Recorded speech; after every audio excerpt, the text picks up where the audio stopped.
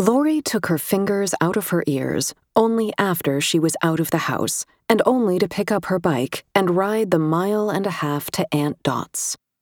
Her mom had said she could go after Lori wrapped her neck in a red scarf and slipped on a pair of gloves with little snowflakes on them, and after Dot said on the phone that it was okay.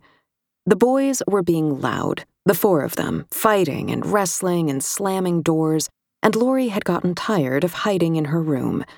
Since she turned 12, her mother had been letting her make her way over to Dot's by herself, even after dinner, when it was dark. When she arrived at Dot's, Lori dropped her bike in the grass and went up to the big red door.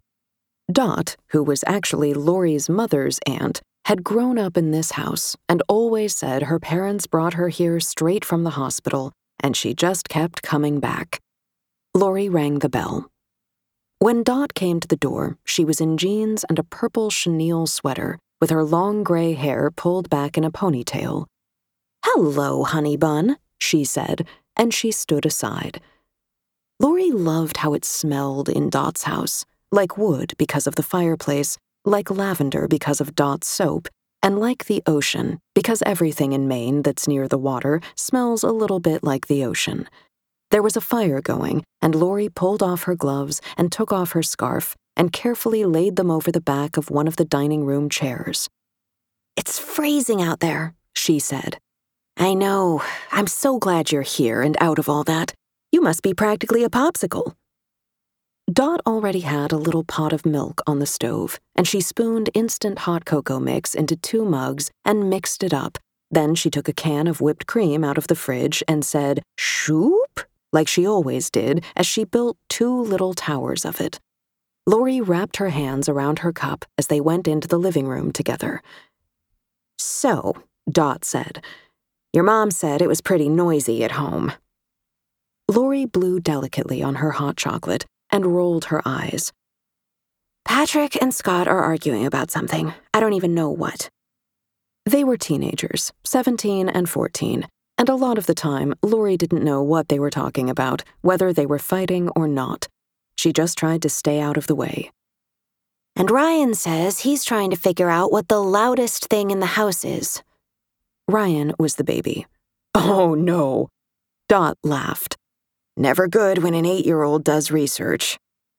"And Joey is being Joey." She looked meaningfully at Dot. "And you know how that is." Dot nodded. Joey was 10. The drum on everything, break everything, jump on everything, run through everything, eat everything, get stains on everything brother.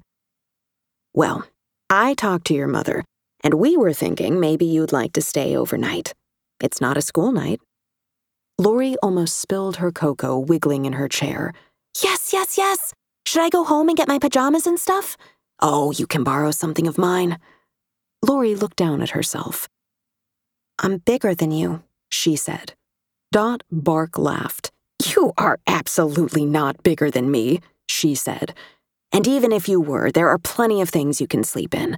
For all I care, you can wrap yourself up in my bathrobe. And I have some extra toothbrushes, and that's pretty much all you really need, right?"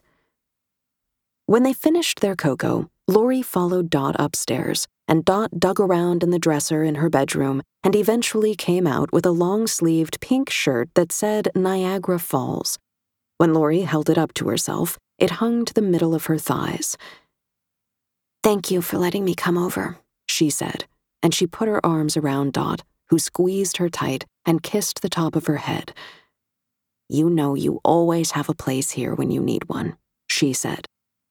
Lori laid the shirt on the bed and sat down next to it, listening to the furnace flip on. "It's amazing here. It's so quiet," she said finally. "I can't read over there. I can't even think." "Well, you have a big, beautiful family that loves you very much," Dot said. "And I know that you love them." She came and sat down next to Lori. "But they're loud, I agree." Lori smiled. "Really loud." Dot raised her eyebrows. "Well, there's nobody here but you and me. You can sleep in as long as you want," she said, "and nobody will make a peep unless it's me making coffee. You might sleep until noon. You might sleep until dinner. I'm so jealous, Lori moaned. You get to be by yourself all the time. I'm not by myself all the time. Dot laughed. Mom says you have a boyfriend, Lori said. Oh, your mother is a gossip. Dot grinned. I have lots of friends, and that's all you're getting, nosy nose. She got up, went to stand in the doorway, and ran her finger over the painted wall, which was peeling a little. I have to paint this room, she said. Absolutely have to. What color are you going to paint it? Lori asked. Dot was quiet, then she turned back to Lori. What's your favorite color? Right now, it's goldfish. Goldfish? Like orange? Lori nodded. I really love it. My mother says it makes her think of macaroni and cheese. Dot nodded. Well, let's paint it goldfish then. Lori's eyes opened wider. Really? Sure. Why not? Just like that? Why are you scandalized, love? It's just paint. I don't know. You just paint your walls however, whenever you want? You don't talk to anybody? I'm talking to you, she said. Who else would I talk to? It's my house. They're my walls. I can cover the entire place in zebra stripe wallpaper if I want to. I can fill it up with sand and make a beach. Compared to that, a few goldfish walls are pretty tame. Lori looked all around. Her parents owned their house too, but somehow she felt certain they didn't think of it this way. She imagined zebra stripe wallpaper. She imagined herself lying on this bed in a zebra stripe room with sand on the floor, with no one around, no one yelling, no one deciding when breakfast was or when was too late for hot cocoa.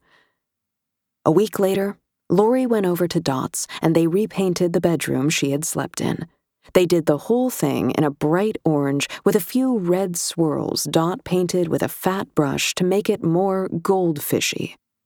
At the end of the day, Lori had orange specks in her hair and on her jeans, and she told Dot it was the greatest room she'd ever seen.